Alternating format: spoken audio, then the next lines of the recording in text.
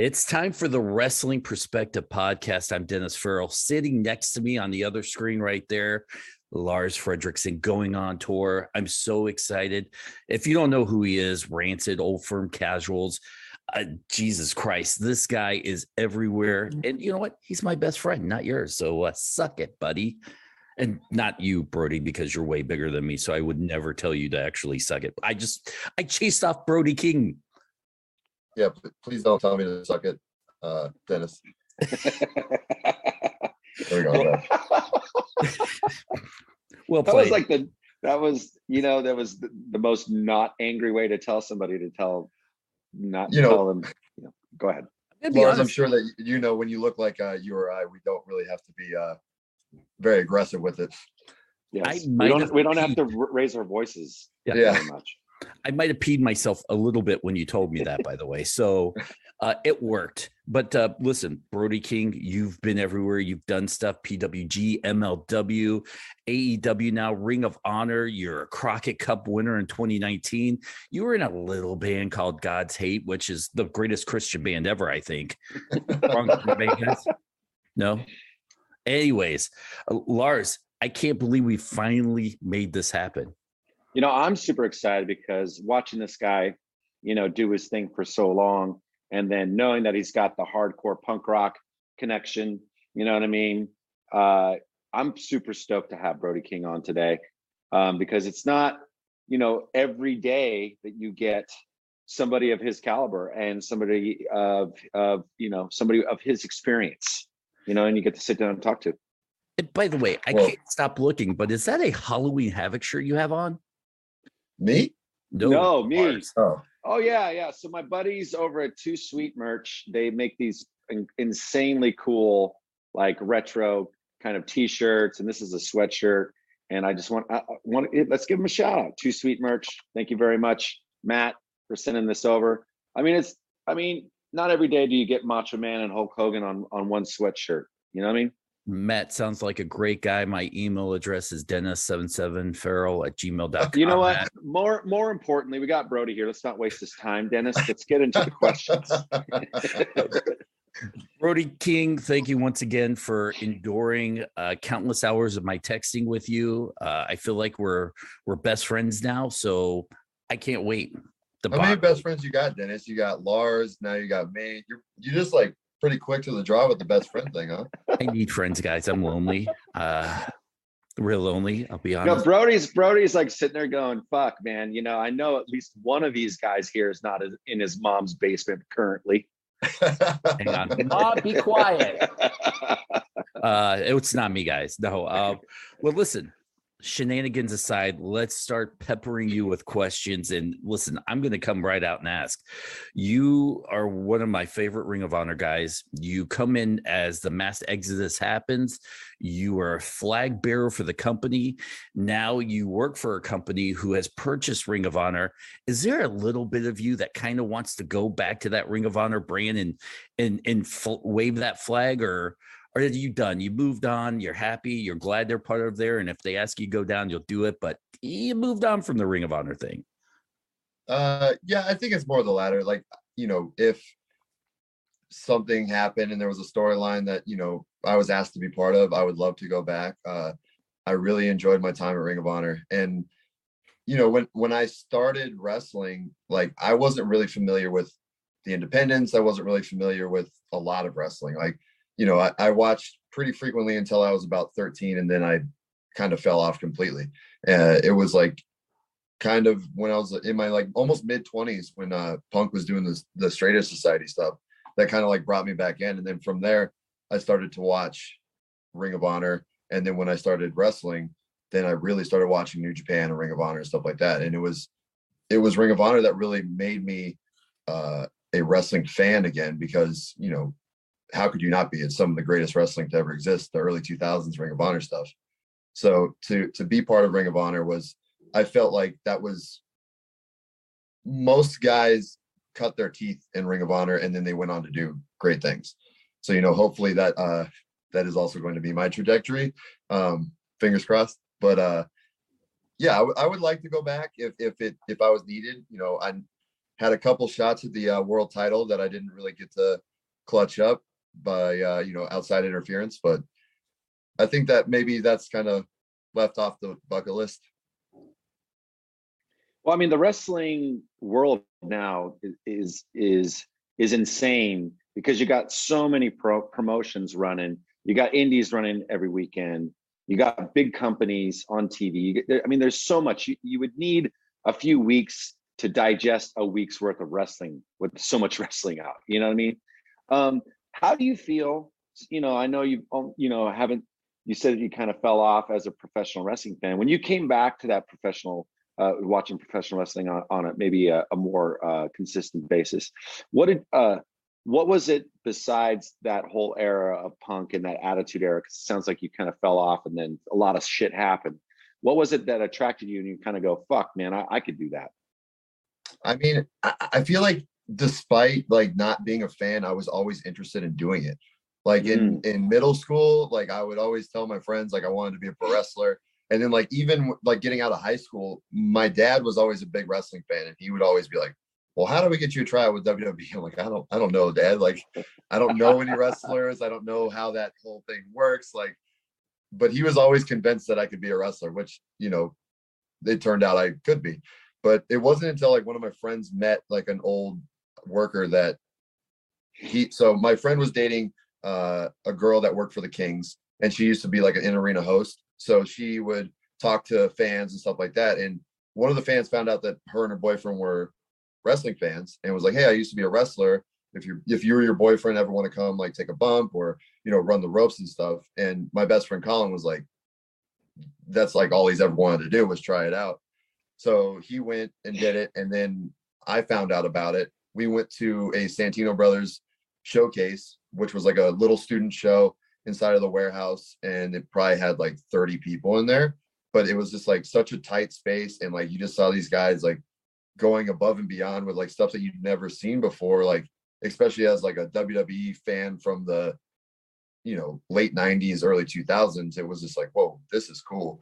And it had that more like underground DIY punk rock approach to it that really attracted me to it. So the next day I signed up for wrestling school. You were a lighting tech, if I got that right. Yep.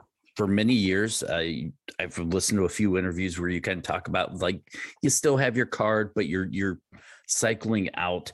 How scary was that for you? Because listen, I think we talked to Alex Colon, who still has a shoot job, and I still have a job, and we talk about how scary that is to let that cushion go and take the dive into something of the unknown like the wrestling industry.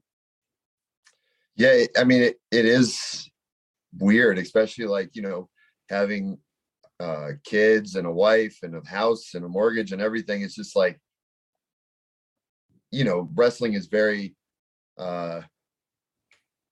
it's very unpredictable. Mm-hmm. And like when my job with Ring of Honor was over, it was like, oh shit, I hope I get picked up by AEW, or else I'm going to be working my ass off on the indies, or I'm going to have to go back to work doing lighting. But I don't know. There's kind of like this like freedom that comes with just kind of like letting it all go and just kind of like chasing the dream fully, I guess, that I feel like makes you kind of grind a little bit harder and work a little bit harder for it. I think it's good to have a backup plan, which if I ever needed to, I could always kind of go back to it. But I kind of like just kind of trying to always make it work. Well, I got kind of a two-part question. Did you start playing in bands? Because your answer will actually go for the next question. Did you start playing in bands before you started professional wrestling? Yeah. So I was in like a bunch of bands, like from my, late teens to early 20s. We didn't really do much. We did like a couple local shows. I was in a band called Sleepwalkers where we did like a West Coast tour, and I think the farthest we got was like Salt Lake City or something like that. But then God's Hate started the summer of 2014, and it was almost the same exact time that I started wrestling training. So they kind of like started simultaneously with each other. But yeah, God's Hate was definitely the most notable thing I've done music wise. Okay, so with that question being asked, like, did you find, because there's different levels of touring, as we all know, just like there's different ways to work, in professional wrestling. You got, the bigger shows, and you got the smaller shows. Do you feel like any of that experience that you had with touring bands helped you later on with the professional wrestling gig?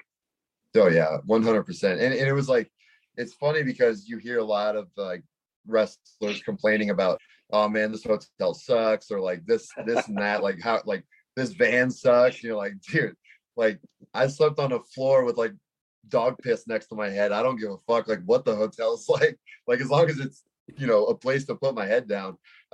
So I think like, you're catered to a lot more in wrestling. Like, I feel like with music a lot, you'll get offered a rate, and then it's like, that's like kind of what you got to take that rate, make that enough to fly your band out, and then you kind of make money off the merch. But then with wrestling, it's like, oh, they're going to pay your rate, they're going to pay for your flight, they're going to do all this other stuff for you. Like, oh man, like all the expenses are already covered, and then I just get to make money on top of it.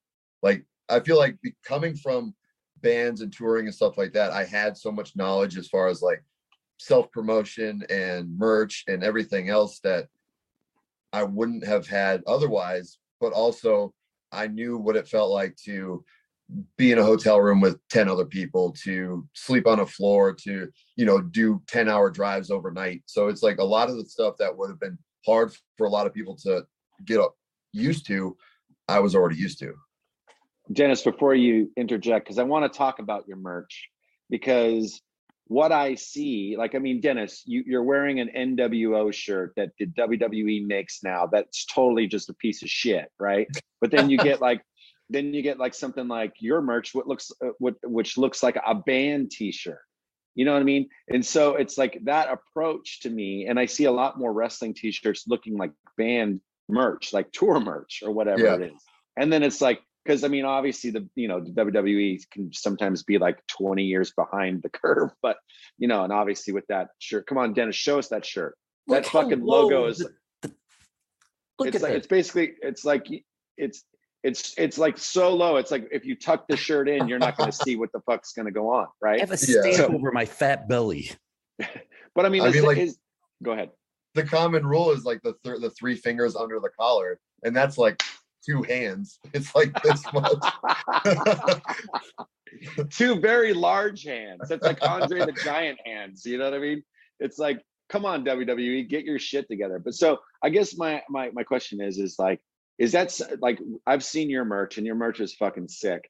Is that something that like you put as much effort in? Because I know as like a musician, tour musician, and like you said, that's mostly where you're going to make your money these days. You know what I mean? Because the price of gas, everything fucking else, you're eating shit out there. Is that something that you're consciously putting a lot more effort into, as opposed to just saying, I'll just throw this on there and, turn it out? Yeah, 100%. I mean, and it comes with like its own price too, because I'm so picky about merch designs that I feel like, you look at some of my friends have merch stores and they have like 200 t-shirts, and it's like, I wouldn't fucking wear a single thing on it. But, Totally. I feel like wrestling fans like are not always the most fashionable, so they don't always care. So it's like they're selling the shit out of all these merch, like, well, obviously, I mean, fucking 2-hand t-shirt. Yeah, but point made with the guy on the podcast. But like, I think my rule of thumb is usually like, if I wouldn't wear it, then I'm probably not going to make it. But exactly. There has been exceptions to the rule. Like my wife, she's really great at art in general, but like she's pretty good at graphic design as well. And she made this like Wreck-It Ralph, like Donkey Kong type shirt that's on my Pro Wrestling Tee store, and like I hated it, and I was like, I don't know, like I'm not like the kiddie wrestler, like I don't want to make like Disney ripoffs. Like I don't know if this is for me. And she's like, just do it, just see how it goes. And I think to date it's probably my highest selling t-shirt. So what the fuck do I know? I like the stuff that like people probably don't recognize. Like I have an Agnostic Front ripoff shirt with the boots on the front, and then I like tattoo design t-shirts and stuff like that. But for the most part, like you said, I like my wrestling shirts to not look like wrestling merch. Right. Sticking with the music, would you say being in a band helped your wrestling stage persona, or wrestling helped your on-stage persona develop into who you were on stage and in the wrestling ring? I think both. I mean, obviously being the front man of a band and like singing, kind of like the stage fright aspect of it was already kind of gone. I mean, of course you get nervous and like it's a new venture, so you're gonna have those butterflies and stuff. But as far as like putting yourself out there and like being like more vulnerable, it was a lot easier. But on top of that, like the better I got at wrestling and the more comfortable I got with like my facial expressions and just like, physical expressions, I think taking that to music, it made me like a more intense vocalist. And like I get like a lot of compliments from people that are like, you look like you're going to kill somebody while you're on stage, and like that's kind of what I want to portray in the ring as well. So I think it works out well. Well, I want to definitely get into the House of Black stuff, but first I want to talk about Rocky Romero, because he's a longtime guest of this podcast. He's a great dude, and I know you have a history with him. And I've seen you, on New Japan shows and things like that. So what is your relationship with Rocky, and how has it helped you in your career?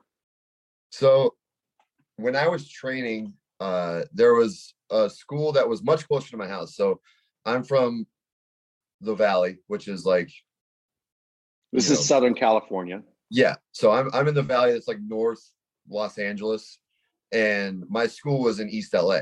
So like I would drive 2 hours to my school every day and then like an hour home. It was like a pain in the ass. But when I was about a year into my training, Rocky started training at the Championship Wrestling from Hollywood school, which was like in the Valley. So every Wednesday he would go, and whoever wanted to show up could pay $10 and they would go train for a few hours with Rocky. And it was really bizarre because like nobody went. It would be like me and like 3 other guys. And some of the guys didn't really end up doing much, but I think Rocky kind of saw in me that I was willing to kind of do whatever it took to take it to that next level. And like, he really took me under his wing and like taught me a lot. He taught me a lot about character work, and he taught me a lot about just wrestling in general. And I think at that time, I was really heavily into New Japan Pro Wrestling and like just wanting to know more about like Japanese style wrestling and like how to be more than just like, at the time, like obviously WWE was like the biggest thing that you could do. That wasn't Ring of Honor or New Japan. It's like, I never wanted to be a WWE big guy. Like, right. It's kind of like a stereotypical, like big boot, clubbing hand. It's like, I wanted to be like, the big guys from Japan, like when Bam Bam or like all those guys were just doing crazy stuff, or just like having these huge Haas matches, like Shinsuke Kazaki and Kobashi, like we're just like having these big moments and just being these like massive dudes. Like I wanted to learn how to do stuff like that. And even though Rocky is very much a junior heavyweight, he was able to kind of like guide me in the right direction. And I mean, he played a huge part in my career and in my wrestling in general. He kind of opened the door for me to go to New Japan, for me to go to Ring of Honor. And I think without him, I wouldn't have had a lot of the connections or experiences I've had so far. We had him on, what was it, second or third, maybe even fourth time on this podcast. He's like maybe the first 4-time guest we've had. And I think finally we kind of got around to asking and talking to him about, he's getting up there in age, and finally in this career, he's really getting his comeuppance. He's really getting the recognition he deserves, and it couldn't have happened to a greater guy. Yeah, I mean, he's so humble, and like I feel like because he's like so nice and like so he's just, you would never think of the stuff that he's done unless he told you. You know what I mean? Like right. He's done it all, and like he has been in the business for so long. He's known so many people, and like he's one of the best wrestlers on the planet. And like that's bar none. He will make anyone look incredible, and also just entertain his ass off in front of anybody. It's like, it's no wonder why he'll show up on Impact or he'll show up on AEW or Ring of Honor or anywhere and just like kill it. And everyone wants him there. It's like it's really rare that you see somebody come around and the entire locker room is like, oh shit, Rocky's here. And like everyone has to go say hi to him and like talk to him because he's just that guy. Like, and it's not a fake thing at all. Like he's just a good human being. Yeah. Well, I guess that doesn't count as my question. Thank God. I want to go and talk a little bit about your AEW debut. I've heard in several past interviews where you kind of talked about how it was kind of a no-brainer. It came quick. You guys all knew it was going to kind of happen. You have a history with Black on the indies and whatnot. So in my mind, you've been, I guess, more recognized as a tag team guy. Is there kind of a point where you kind of go, I want to see what I can do on my own? Or are you happy being part of a team or in a tag team?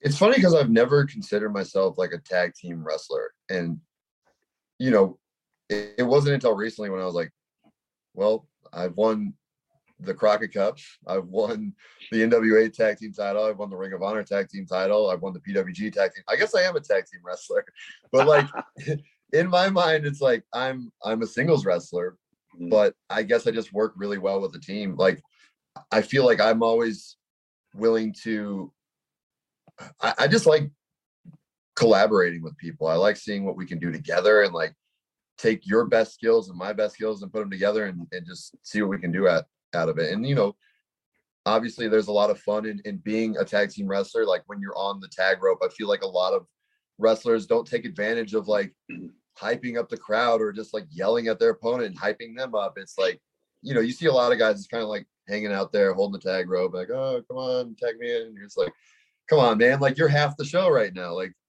get the crowd fired up, do whatever it takes, like to keep it going. But I think going to Ring of Honor, like that made me more of a tag wrestler. It's like I started with Villain Enterprises and Marty was a great wrestler and he taught me a lot about, I mean, wrestling in general, but like especially a lot about tag team wrestling. And then of course being with PCO was insane. And he's like a legendary tag team wrestler.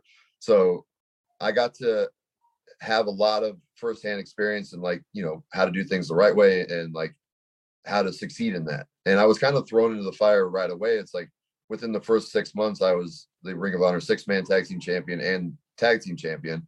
And it's like, we went into Madison Square Garden going for the IWGP heavyweight tag team championships. So it's like, I got to learn from the Briscoes. I got to learn from GOD. It's like, I had a pretty good tutelage of people to pick their brain about tag team wrestling.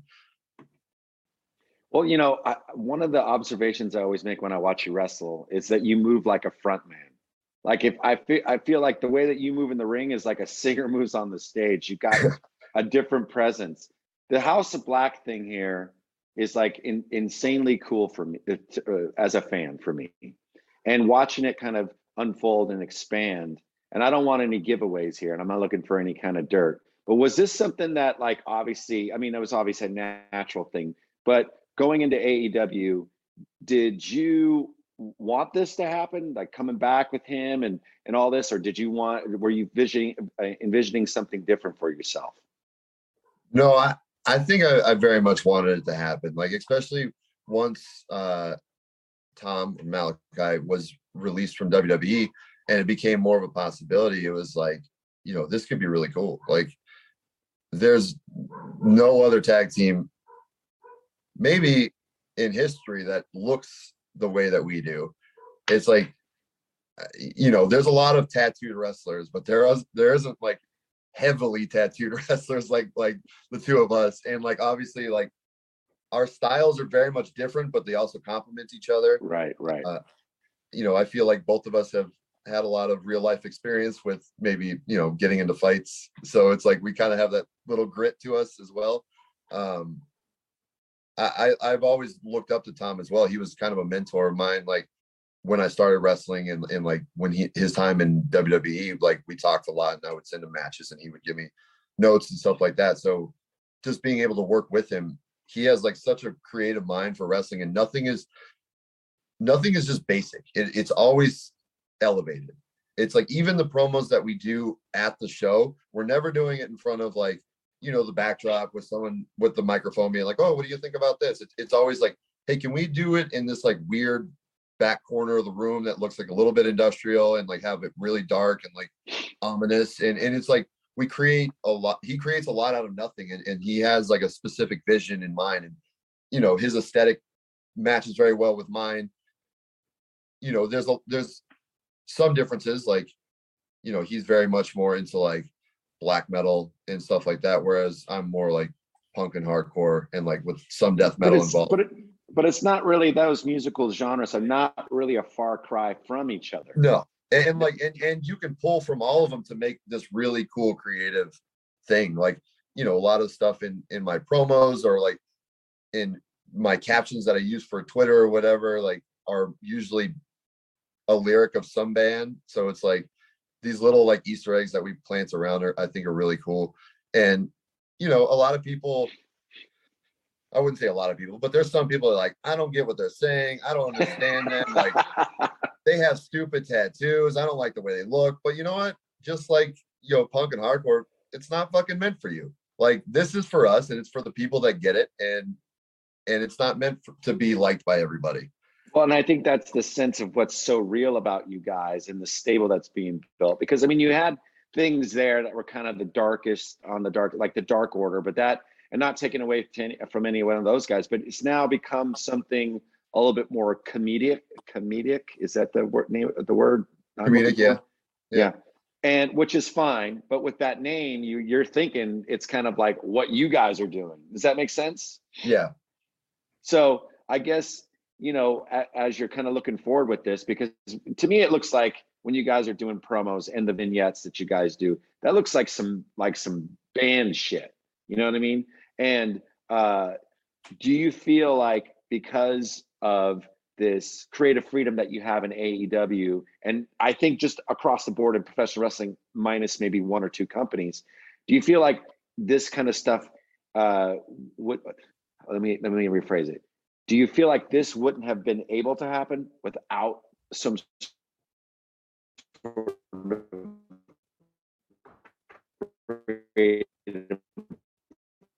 freedom to the wrestler?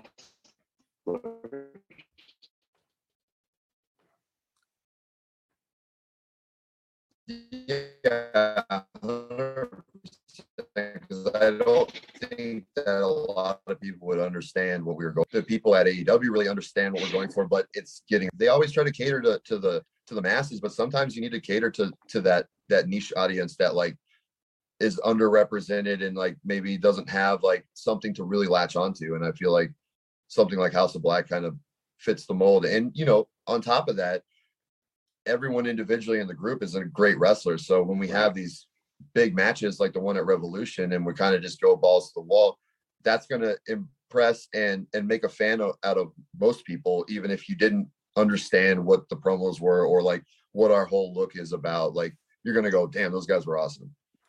All right. I'm glad you guys said all that because Buddy Matthews is the odd man out aesthetically in this group. Can we like spray some tattoos on him or something, or just put some dirt on him, just make him look a little grimy? Because like you guys were all talking about, you know, death metal and dark punk and all this stuff. He reminds me of Flock of Seagulls in this group. Yeah, but he looks, I feel like if Buddy looked just like a normal guy, it might be a little bit more jarring, but like he is so unbelievably jacked that it's like almost like I don't know of another person that really looks the way he does. Like, you know, you got like Brian Cage or like someone else, but like Buddy is just this like this massive human with like the most muscle definition I've ever seen. And he looks like he's going to kick the shit out of you at all times. And he's unbelievably athletic. Absolutely. We need to paint little demons on his abs or something, guys. Well, so, I mean, you know, that's one of the things. I think it's kind of, when I see it, I know it's some pagan Viking shit. Like, I get it. I get the whole thing. And I mean, and I, like you said, it's a very niche thing. But like a guy like Pac is a guy that I think could fit into that whole thing. Because I know he's got the look, and I think Buddy fits in perfectly. But, you know, do you guys ever talk about like how we're going to evolve this? Like, is it, because it kind of feels like more people could come in, obviously in its own time, but are you guys ever talking creatively about how you're going to evolve this and make it bigger? Yeah, I mean, we're always talking about like what we can do to make it more than what it is, and like even if it's not like now, but like when. We haven't really discussed about like adding new people because we're just, with Buddy and I being so new to the company, and I mean even Malachi has only been there since August. It's still like we're still trying to like really establish ourselves and make the House of Black like a staple in AEW, because it's one of the few things in AEW that was like created there. It's like, you had a lot of things that were created elsewhere that are kind of brought there and like have gotten over there, but AEW in essence has been fully created at AEW. Can I pitch one person I think would be perfect for your group? No. Not me, guys. You're good. Lars Fredrickson. I mean, I would do Lars that. Okay, thank you. Listen, I'm not even allowed in the building. Okay, I get it. I understand.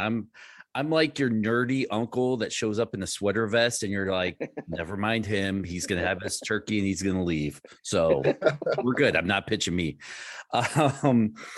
You have this like dark demeanor. Do you ever?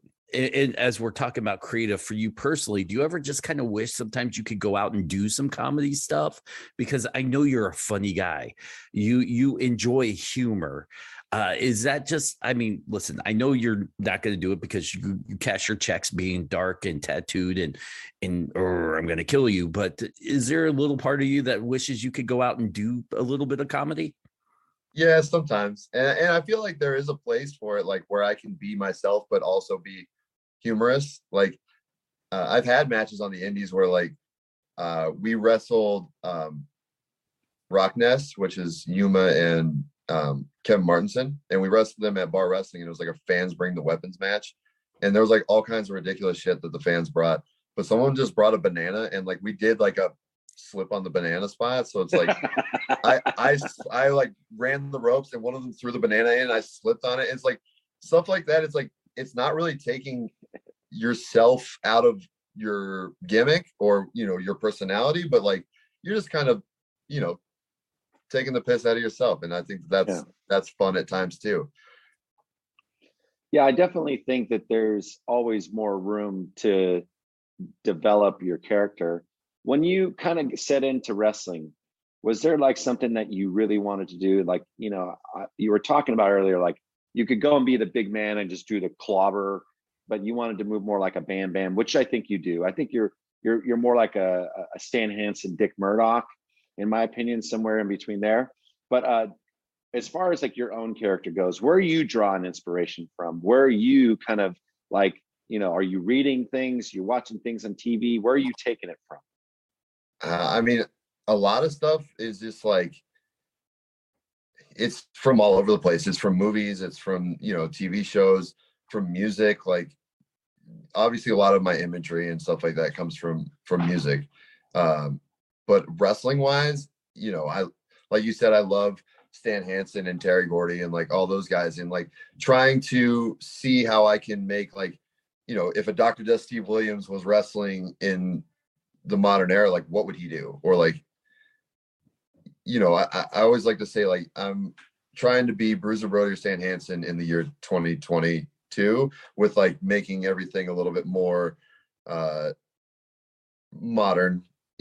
I think a lot of guys like a lot of stuff in the early 2000s Ring of Honor is what I draw a lot of inspiration from like, Claudio or Chris Hero, or like, a lot of those guys did unbelievable stuff for their sides. Like even, Brody Lee was doing crazy stuff in Chikara, and even when he was coming back to AEW. And, obviously there's a fine line where you are doing too much and you're being too much like the smaller guys. But I think that's part of the fun, is finding the space where you can like pull out a big high flying move or like a crazy athletic move where people are like, whoa, what the fuck did he just do? Like if I do a tope con hilo or a suicide dive or like something like that, something that people aren't expecting. Wow. You're absolutely correct, because once again, we text back and forth a lot of times when we watch AEW, and Lars is a massive fan of yours, and he's like, "Oh man, did you see that move? That reminds me of a match I watched on a videotape," because he's a tape trader, and now I'm going to track down this match of like Stan Hansen in 1984 in Japan, which I'm making all those dates up, and I'm like, "Holy cow!" So I like doing that with Lars, because Lars and I grew up in, I don't want to say different eras, but with different wrestling tastes. I'm a NWA WCW guy. He's like an old school tape trader, New Japan, and I get to learn a lot from him. And you've kind of mentioned that there was a gap in your wrestling watching years. Do you have a guy that tells you, go watch this match? Maybe you can draw from this move here in 1981. Honestly, it's a lot of the time it's Andy Williams, the Butcher from Every Time I Die, and AEW. But he, from the second that I started wrestling, he gave me like a list of like wrestlers to watch and like matches that I had to see. It was like, I think that you would be great at doing this, or like he's just kind of like that to everybody. He if he sees something, and he's like a wrestling historian, he knows fucking everything and everybody, and like he's been watching since he was a kid, and he never stopped. And Lars, I don't know how many conversations you've had with Andy, but I feel like you guys could go on for hours about just everything from music to wrestling. But if Andy sees that he saw something cool that he thinks that you can do or would fit in your wheelhouse, he's going to tell you about it. And I think that's one of the coolest things. And, it's something that a lot of wrestlers aren't willing to do, is be, willing to give out information and not just like hoard it for themselves. Or, they want to be more over than the other guy. When you're trying to like make everybody better, I think that's when the product itself succeeds. But yeah, I think that's him and obviously Tommy, he sends me stuff all the time too. It's like, I think that this would be a cool move for you, or like check out this match. And he watches like a lot of like real fighting, like UFC and like Thai boxing and stuff like that. So like there'll be some like weird stuff that he saw that maybe he thinks that I could do or that he can do, and like we kind of mesh it all together. Well, that reminds me, I'm going to text you after we're done, because I'll need to get your address. I have a book that I think that you'd really, really enjoy. But on the top of Andy, I mean, what a lovely motherfucker, and somebody that could fit in the House of Black at some point. You know what I mean? I mean, if we're talking tattoos or just, but I think he has the persona that fits that. The one thing that I will say about, you wrestle a lot like a Japanese style wrestler. I mean, you can see a lot of that influence into you. The American fan, I feel like, is now way more educated than he ever has been, he or she has ever been. And I think it's like they almost, I've been to some indie shows where they're even reacting like a Japanese audience. Yeah. Is that something that you can kind of pick up on? Like because you wrestle a lot of indies, you obviously wrestle for AEW, like reading the crowd. This is something I've never really asked another wrestler before, but do you kind of know what kind of crowd it is before you kind of walk in there? Are you like paying attention to the matches before? Are you kind of getting the vibe? Like, how are you reading the crowd? How are you making sense of it? Yeah, so I really like to watch a lot of, at least the first few matches. Like if I'm on later in the card, I'll definitely watch a lot of the first few matches just to see like how the crowd is reacting to certain things. Like, are they going to want to see only high spots? Are they like an old school crowd that like, maybe is a bunch of families that are just going to kind of pop for the, basic storyline stuff. I like to get a bearing on where I'm at with the crowd with that. But a lot of the time it's just, while you're in the ring and hearing what they're reacting to, it's like, if I chop somebody, it gets a big noise and the whole place explodes. It's like, okay, this is an easy night. Like they're going to kind of bite on anything that looks like it's devastating.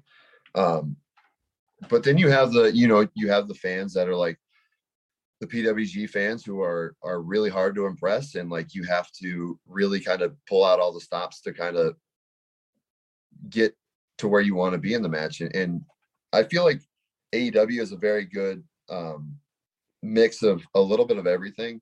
I feel like a lot of the fans there are very familiar with like Japanese style wrestling, and they're very familiar with independent wrestling.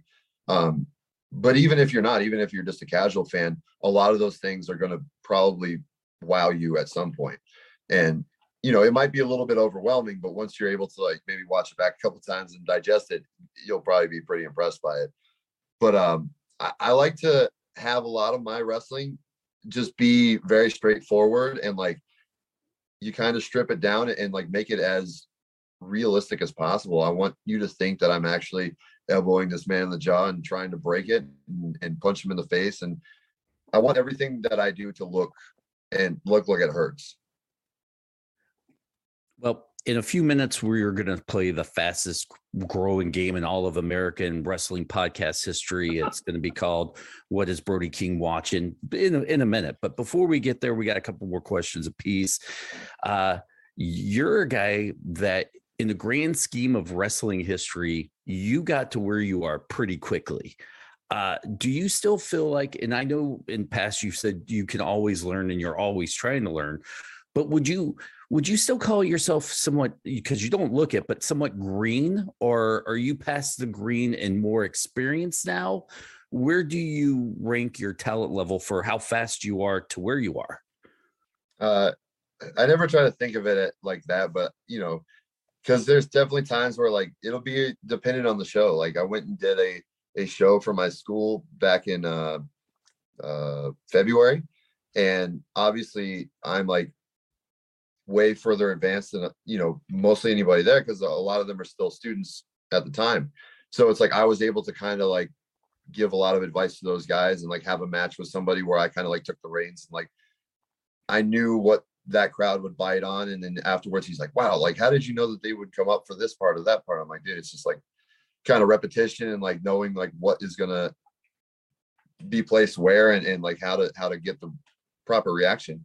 But then when I go to somewhere like AEW, it's like you're around CM Punk and Bryan Danielson and Jon Moxley and like Kenny Omega. It's like all these guys that have done anything and everything there is to do in wrestling. It's like, and I might as well be a young boy compared to those guys. So I'm always trying to ask people for advice, ask people like if they saw my match, if they think I could do anything better. And like, it feels good when they go, no, man, I think that was really awesome. Or if like they asked me why I did something and they thought it was really cool, like that's really awesome too. But I always just like to know what I can do better and like how I can improve. And I feel like a lot of guys get kind of thrown off by it because I'll ask somebody that is probably like on my level and like hey man, what'd you think about that? What can I do better? And like, what the fuck are you asking me? Like we're like doing this, like we're at the same thing. I said, yeah, but like everyone has a different perspective, everyone has a different mindset, and I like to know, if you think like Ethan Page pulled me aside the other day and he was just like, hey man, can I give you like something? I was like, yeah, of course. We've been friends for a long time. I was like, why are you even asking? Just tell me. But he was just like, I just don't want to offend you or anything. And then there was a spot where I gave Pac like this big chop and it was just like thunderous. And then the crowd was asking for one more. And then I did it and it was just a dud. And I was like, I already knew. I was like, I fucking shouldn't have done the second one. The first one was enough. But he's like, you should have done that first chop and just like walk to the middle and just like let the crowd react to it. And I was like, fuck, you're right. And it's like just those little things, like, that's what I want to know. Like, I want to know what I don't ever want to know what I did good. I want to know what I did bad and like what I can improve on. So I think that, I'm very much still and always will be a student of the game. Well, you've mentioned, a lot of these guys like Mox and Punk and Danielson and stuff like that. And I've never heard a bad word about you. All I hear is good stuff. Now, having these guys and some of these guys, I mean, you're talking about the era of wrestling that you fell in love with and made you want to do it. Is it kind of surreal for you at times to be in the same locker room and get feedback from these guys, or maybe even get accolades from these guys? I mean, dude, it's surreal for me to be on this podcast right now talking to you, if I'm going to be honest. Like you were in a band that like was the formidable years of me becoming like a punk kid, and like my first set of bands was like Bad Religion, Pennywise, and Rancid. It's like, if it wasn't for those bands, then I might not be the human being I am today. So, but as far as wrestling, yeah, it's like, did I ever think that I would be in the same locker room with CM Punk, the guy that like got me back into wrestling? And it's like, no, like I never thought he was coming back to wrestling. And, I had plenty of friends that knew him and like talked to him. And like my friend Zach, who like lives at my house, he has been friends with Punk forever. And like, they were playing video games one day and someone asked like, oh, what promotion does Brody work for? And Zach was like, and then Punk was playing with him. He's just like, oh, he works for New Japan and Ring of Honor. It's like, oh, so he knows I exist. Like, that's pretty cool. And then now like being like friends with him and like talking to him and like hanging out with him is really awesome. And I told him at Revolution after he had his match with MJF, I was like, hey man, I know you're really emotional right now. Like, you've had this crazy ass match, but that was incredible. And I got to let you know, you are the reason, like, I'm probably a professional wrestler. Like, you got me back into wrestling. And like, he's just like, dude, come on, don't tell me this right now. And like, he went back into like the doctor's office, but it was like being able to share that moment with him was awesome. And yeah, so many guys, whoever thought that we would see Bryan Danielson back in like really back in his roots, and like he hadn't missed a step. He looks like the same guy that was wrestling Kenta in 2005. Yeah. It's like he's putting on unbelievable clinics, and like I think we're just seeing this whole new love of professional wrestling from some of these guys. I noticed that you left me out of the whole praise thing for Lars. I want to give you ample amount of time to talk about how I am awesome and your favorite podcaster. Go on. All right, that's good. Lars, I don't know if you remember this, but I have a funny story. We wrestled at, it must have been APW, and we wrestled Reno Scum, and you and your son were sitting front row. And I was like, oh shit, Lars Fredrickson is here. And like, you were booing us. And I was like, no, don't boo me. Like, but then like, there was a spot in the match where my tag partner, Tyler Bateman, caught, I think, Adam on a dive and just smoked your son. And like, I think you guys laughed and I was like, oh shit. Like, and I think Bateman has still not forgiven himself to this day for like falling into your son. But I that was like a moment where it's like, oh shit, Lars is here. I wonder if we could talk to him afterwards. And then it was like, you were gone because we crushed your child. And I was like, no. Well, the problem is that it was not only my child, but it was he brought one of his buddies, and I didn't know the parents very well, but I knew that these Wolfgang and his buddy Luca were they ended up starting a band together, and they played some shows together, whatever. That's later on, but so you're bringing somebody else's kid to wrestling, and Kevin Gill, I think, was the one that hooked it all up. Yeah.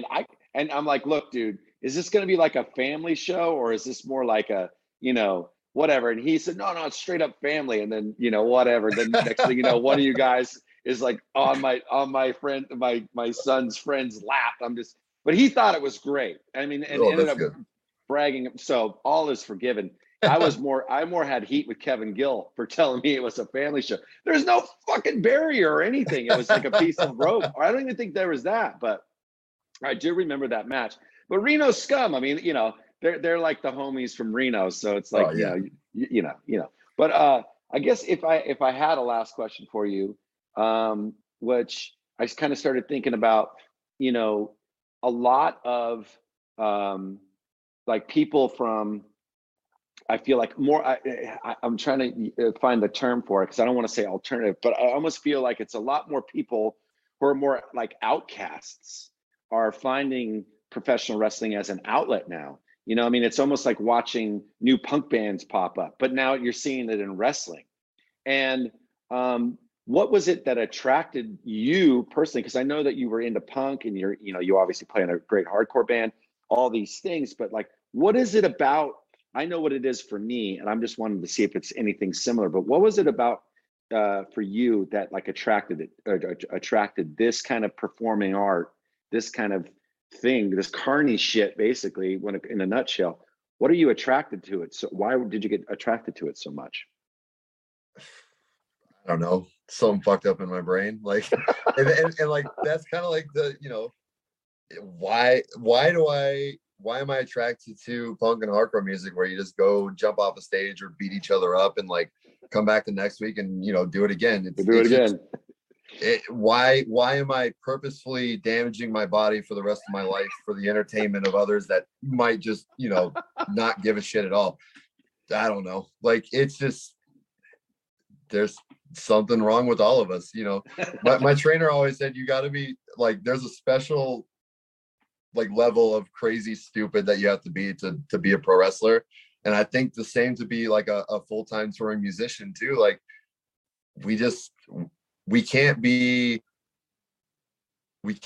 tied down to like, normalcy or like regular society. Like, if I worked in a cubicle from 9 to 5, like, no offense to anybody that does that, if that's how you make a living, I respect the shit out of you, because I couldn't do it. Like, that would be my hell, honestly, because I just have to keep moving. I have to keep being in different places and seeing different people. And like, obviously I have my home base where I have my kids and my wife, and when I'm here, it's like, that's all I'm doing is just being here. But when I'm out, it's like, that's a life fulfilled for me, I guess.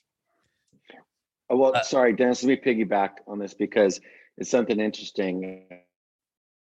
And I just want to get to it.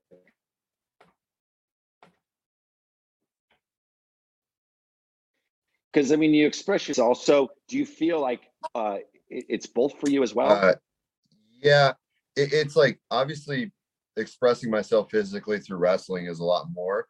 And I feel like when I get to kind of take a break and go do a show, that's almost like that's like my therapy, like from wrestling. It's funny because it's like, wrestling is like what balances my life, and that physical exertion and like depleting me mentally is like what is keeping me balanced in my normal everyday life.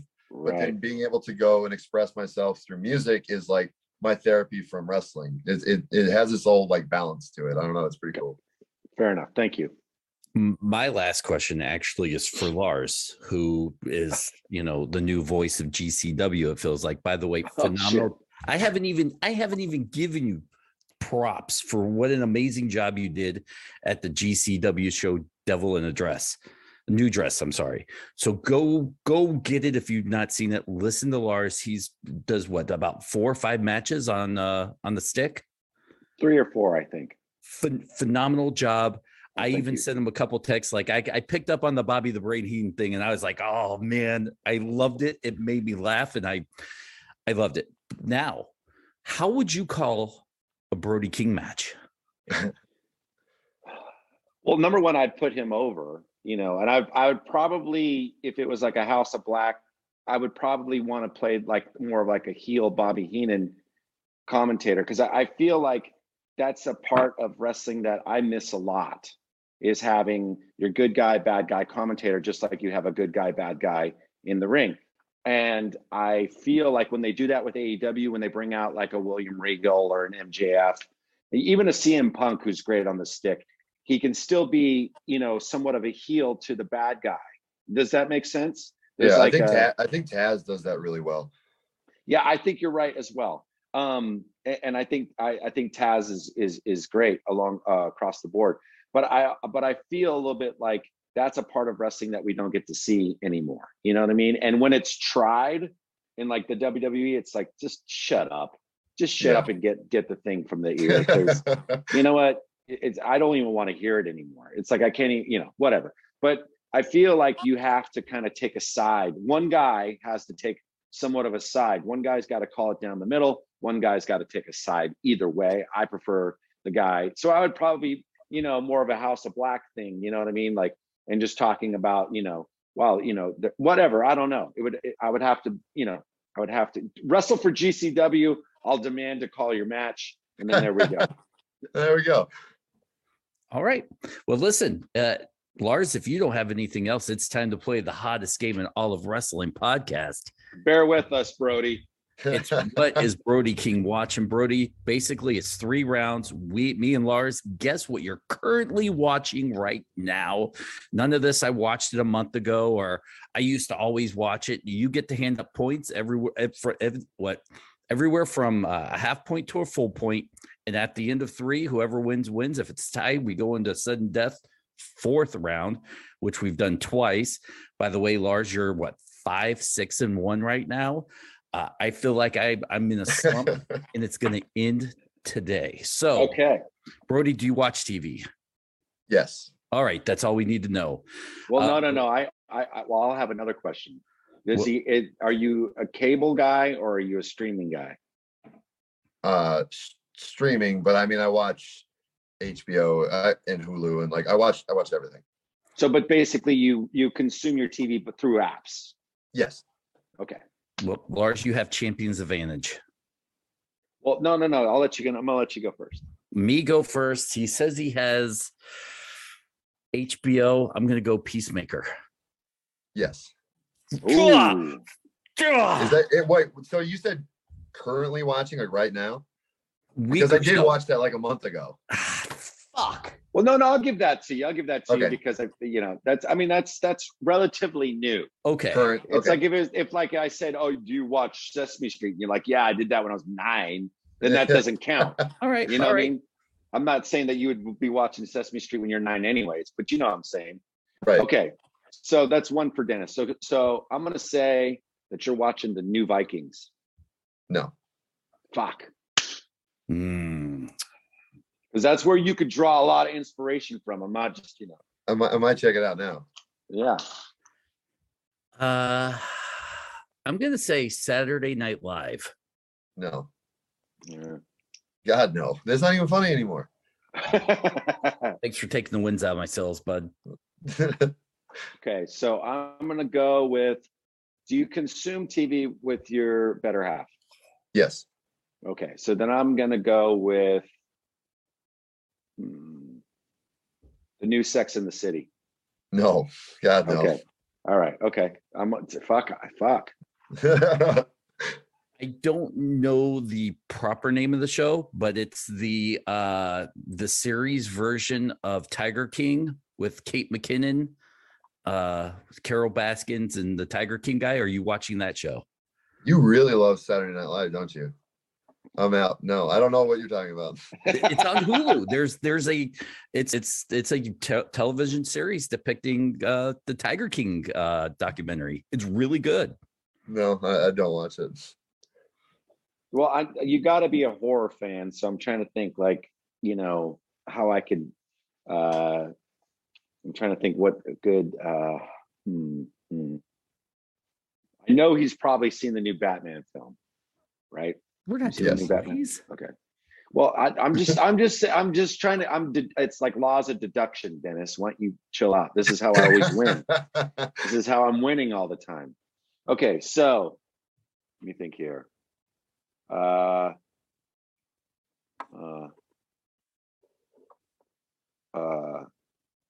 gonna go with Cowboy Bebop on Netflix. That's good. No. That's okay. Dennis, you win.